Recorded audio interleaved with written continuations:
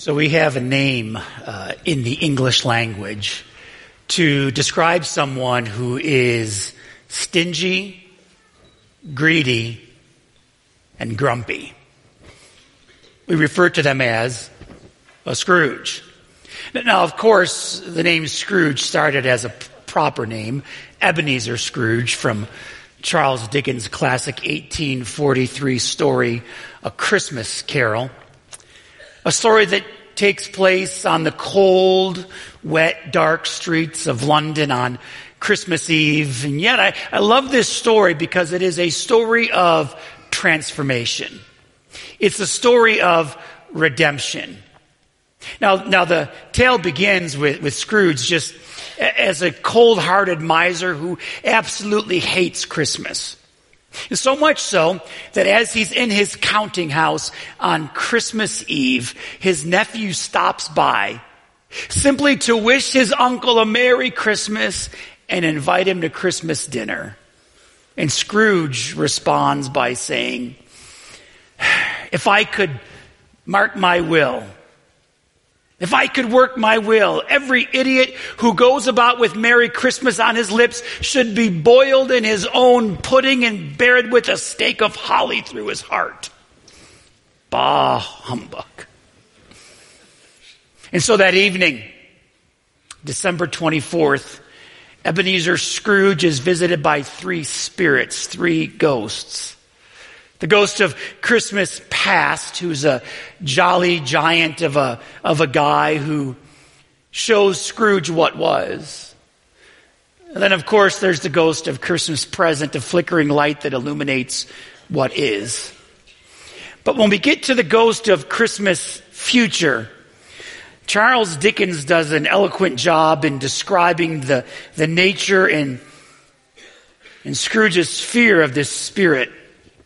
He writes in the book, speaking of the ghost of Christmas future, "The phantom slowly, gravely, and silently approached. When it came near him, Scrooge bent down upon his knee, for in the very air through which the spirit moved, it seemed to scatter gloom and mystery. It was shrouded in a deep black garment which concealed its head, its face, its form, and left nothing of its visible save one outstretched hand. But for this, it would have been difficult to detach its figure from the night and separate it from the darkness by which it was surrounded. He felt that it was tall and stately when it came beside him, and that its mysterious presence filled him with solemn dread. He knew no more, for the spirit neither spoke nor moved. 'I am in the presence of the ghost of Christmas yet to come,' said Scrooge. The spirit answered not, but pointed onward with its hand. 'You are about to show me shadows of the things that have not yet happened, but will happen in time before us,' Scrooge pursued. 'Is that so, spirit?' The upper portion of the garment was contracted for an instant in its folds, as if the spirit had inclined its head, and that was the only answer he received. Although well used to ghostly company by this time, Scrooge feared the silent shape so much that his legs trembled beneath him, and he found that he could hardly stand when he prepared to follow it. The spirit paused a moment as if observing his condition and gave him a moment to recover, but Scrooge was the worse for it. It thrilled him with a vague, uncertain horror to know that behind the dusky shroud there were ghostly eyes intently fixed upon him, while though he stretched his own to the utmost, could see nothing but a spectral hand and one great heap of black. 'Ghost of the future,' he exclaimed, 'I fear you more than any specter I have seen, but I know your purpose is to do me good. As I hope to live to be another man from what I was, I am prepared to bear your company and do it with a thankful heart.'" What a apt description of the future, shrouded in mystery, curiosity. See, what the ghost of Christmas future illuminates to Scrooge is that a life that is lived in all-consuming selfishness always ends in death, not just of the body, but of the soul. And so by the time the tale comes to a close, Ebenezer Scrooge is given a choice. Well, one of the great gifts that we are given from God, our Creator, is the freedom and the ability to choose.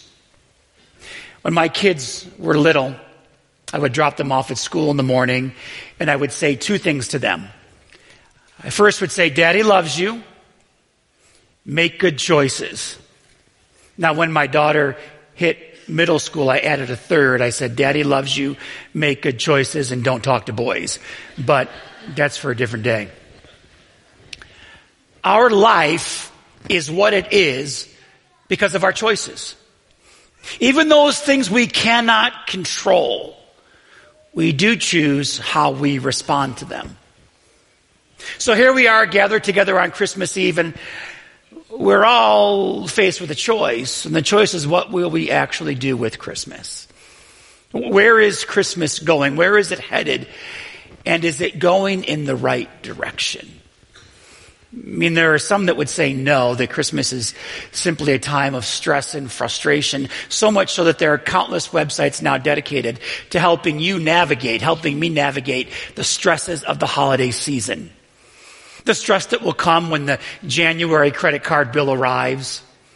The stress that I know I'm going to feel when I step on the scale, which will remind me of all the Christmas cookies that I ate that I shouldn't have. Matter of fact, this morning for breakfast, I had Christmas cookies. And of course, there's the isolation, family tension, and for some of us, there's the dark despair of loss. Christmas has become such a time of tension that the American Heart Association has coined two phrases: the Merry Christmas coronary and the Happy New Year heart attack. Because they've observed in one study that heart events go up starting at Thanksgiving and peak at New Year. So here's the tension. I wonder, has the culture of Christmas that we have created, has it eclipsed the simple message of what Christmas actually is? Because Christmas is rather simple. The message of Christmas is, well, it's easy to comprehend. In the Gospel of Luke chapter 2, verse 10, there's a story, a scenario in which there are shepherds who are out in the field, minding their flock by night. I can almost see them sitting over a fire, warming their hands, sipping whatever it is that shepherds in the first century sipped at night. And a host of angels appeared to them, and they were terrified, but the angels said to them, "Do not be afraid, because we bring you good news that will cause great joy for all people." I mean, that is the message of Christmas. It's good news. I mean, remember the last time you received really good news? Like, what did you do with it? What do you do when you hear something that's just fantastic? Well, it usually causes great joy, at least in normal people.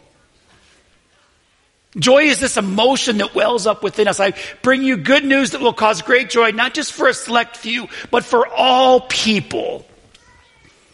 So when we consider Christmas in the past, what we have is the nativity, the birth of Christ. That is the singular reason we celebrate and we've gathered. Yes, we have all the cultural trimmings, which is fine, but when we boil it down to its bare reality, we're left with a simple story that is good news that will cause great joy for all people. And that's the origin story of Christmas and the Christian faith. I mean, everything that is has an origin story. All of the cultural things we have at Christmas have origin stories. Like, take, for instance, the simple candy cane. There are lots of stories and legends and tales about how the candy cane came about. Go ahead and pass those down. Good thing you guys sat in the front row. You guys get candy canes. Some say that the candy cane was shaped like a shepherd's crook because it reminds us of the shepherds at night that watched over their sheep. Oh, here's some children. You need a lot of sugar. I'm going to give you guys lots of sugar. Like to make sure the kids go home happy. The story I love the most about the Christmas candy cane, it's told that in the 1600s there was a German choir master who wanted to keep the children in his choir quiet during the long Christmas Eve serve of the pastor. Now, I'm not implying anything by that, but he gave them peppermint sticks in order to keep them occupied during the Christmas service. Well, why we're gathered together today has its own origin story. It's told in Luke's gospel, which we heard a moment ago, and in Matthew's gospel, Matthew writes, this is how the birth of Jesus the Messiah came about. His mother Mary was pledged to be married to Joseph, but before they came together, she was found to be pregnant through the Holy Spirit. Because Joseph, her husband, was faithful to the law and yet did not want to expose her to public disgrace, he had in mind to divorce her quietly. But after he considered this, an angel of the Lord appeared to him in a dream and said, Joseph, son of David, do not be afraid to take Mary home as your wife, because what is conceived in her is from the Holy Spirit. She will give birth to a son, and you will give him the name Jesus, because he will save his people from their sins. All this took place to fulfill what the Lord had said through the prophet. The virgin will conceive and give birth to a son, and they will call him Emmanuel, which means God with us. When Joseph woke up, he did what the angel of the Lord commanded him and took Mary home as his wife, but he did not consummate their marriage until she gave birth to a son, and they gave him the name Jesus. The story starts rather simply. A young couple, Joseph and Mary. Most believe Joseph was probably 17 or 18 years old. Mary was most likely 13 or 14 years old. They're engaged, and in their day, engagement was a legal contract. All of the hopes and dreams for their future lie before them. A family business, a house full of children. When some unusual circumstances changed everything. Mary was pregnant. The father was not Joseph, and so Joseph's going to divorce her quietly because he's a righteous man. But an angel appears and says, Joseph, do not be afraid to take Mary home as your wife, because what is in her is conceived of the Holy Spirit. And he obeys the angel, and in obeying the angel, Joseph breaks the law. Because the Greek law, the Roman law, and the Jewish law all demanded in fact, that a man should divorce his wife if she were guilty of adultery. Because see, Mary and Joseph lived in an honor-shame culture. And in honor-shame cultures, there are things that you did that would bring shame to your name, not just your name, but your family name. And there were things that you did that would bring honor to not just your name, but your family name. And in Joseph and Mary's culture, family was anything. It was the sole source of your identity. But Joseph follows this path laid out by God. He takes Mary home. And in the 9th month of her pregnancy, a census is called for in Bethlehem. And so Joseph takes his now wife, Mary, who's 9 months pregnant. Some say they walk, some say he places her on a donkey. But regardless, the journey to Bethlehem was 90 miles. 180 miles round trip. Can you imagine in your 9th month of pregnancy, you're riding on a donkey for 90 miles. They arrive in Bethlehem and the contractions start. And there's no room anywhere. And I can see Mary glaring into the eyes of Joseph. What do you mean you didn't make a reservation? Like, this is not how it's supposed to be, right? This is a holy moment. This is the birth of God. When you're expecting your first child, there are these expectations you have in your head. When my wife and I were expecting our first child, Hannah, I had a vision of what the day was going to look like when she was born. I had it all planned out. I knew exactly what was going to happen. It was going to be glorious. And then nothing went according to the plan that I had. When my wife said it's time, I took her to the hospital. We got there and we waited for hours, and they said, it's not, you're just not quite ready. Go home. I'm like, no, we're here. Nope, just you need to go home. You'll know. So we got home, and right around midnight, we knew. Because I was awakened by a sound that I have never heard a human being make. And I sat straight up. I looked at her. She said, it's time. I stood up and then passed out. True story. When I was revived, took my pregnant wife, placed her in our vehicle. Now, to get to the hospital, we had to cross a railroad track. There was no other way. And we hit the railroad track about 12:30, and when you know it, a train came by. And not only did a train come by, it stopped and blocked everything. And I'm freaking out. This is not what I saw in my head.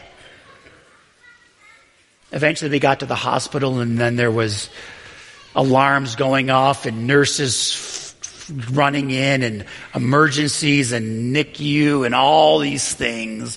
It did not play out like I saw it in my head. I can't imagine that the story of the birth of Jesus played out like Mary and Joseph saw it in their head. And yet what we learn is that holy moments are not always perfect moments, at least on how we define perfection. And yet the origin story of the Christian faith begins here, deeply rooted in Judaism and an expectation that a Messiah would come and it would be holy. Now, yes, Christmas past was rather unusual, that God himself would be born and placed into the trough that is used to feed animals, sheep and goats. And yet this event inaugurates this new thing that God is up to. Because when we encounter God in the present, in this moment right now, who we encounter is Emmanuel, God with us. That name is so theologically significant because it shows us the nature and the character of our God. He's not a God above us. He's a God who is with us. Christ is present amongst us. And he shall be called Emmanuel, God with us. With is a powerful idea. It's one thing to tell someone you're for them, you believe in them. But it's quite another thing to say, I'm with you. Each week when my wife goes to Costco, she wants me to go with her. I think it's to lift all the heavy stuff, but she says she just wants to be with me. And when you think of those people that are truly with you, that gives you a sense of security. See, Christmas is a sacred day of God keeping his promise that he is indeed with you. Jesus said shortly before he ascended into heaven after the crucifixion in the Gospel of Matthew chapter 28, and surely I am with you always to the very end of the age. I'm with you always. See, Christmas is an assurance of a hope-filled future. In the very last book of the Bible, the book of Revelation, which is a book that's often misunderstood and misinterpreted, in the very last section of that book, Revelation chapter 21, John the Apostle writes, "Then I saw a new heaven and a new earth. For the first heaven and the first earth had passed away, and there was no longer any sea. I saw the holy city, the new Jerusalem, coming down out of heaven from God, prepared as a bride beautifully dressed for her husband. And I heard a loud voice from the throne saying, 'Look, God's dwelling place is now among the people, and he will dwell with them. They will be his people, and God himself will be with them and be their God. He will wipe every tear from their eyes. There will be no more death or mourning or crying or pain, for the old order of things has passed away.'"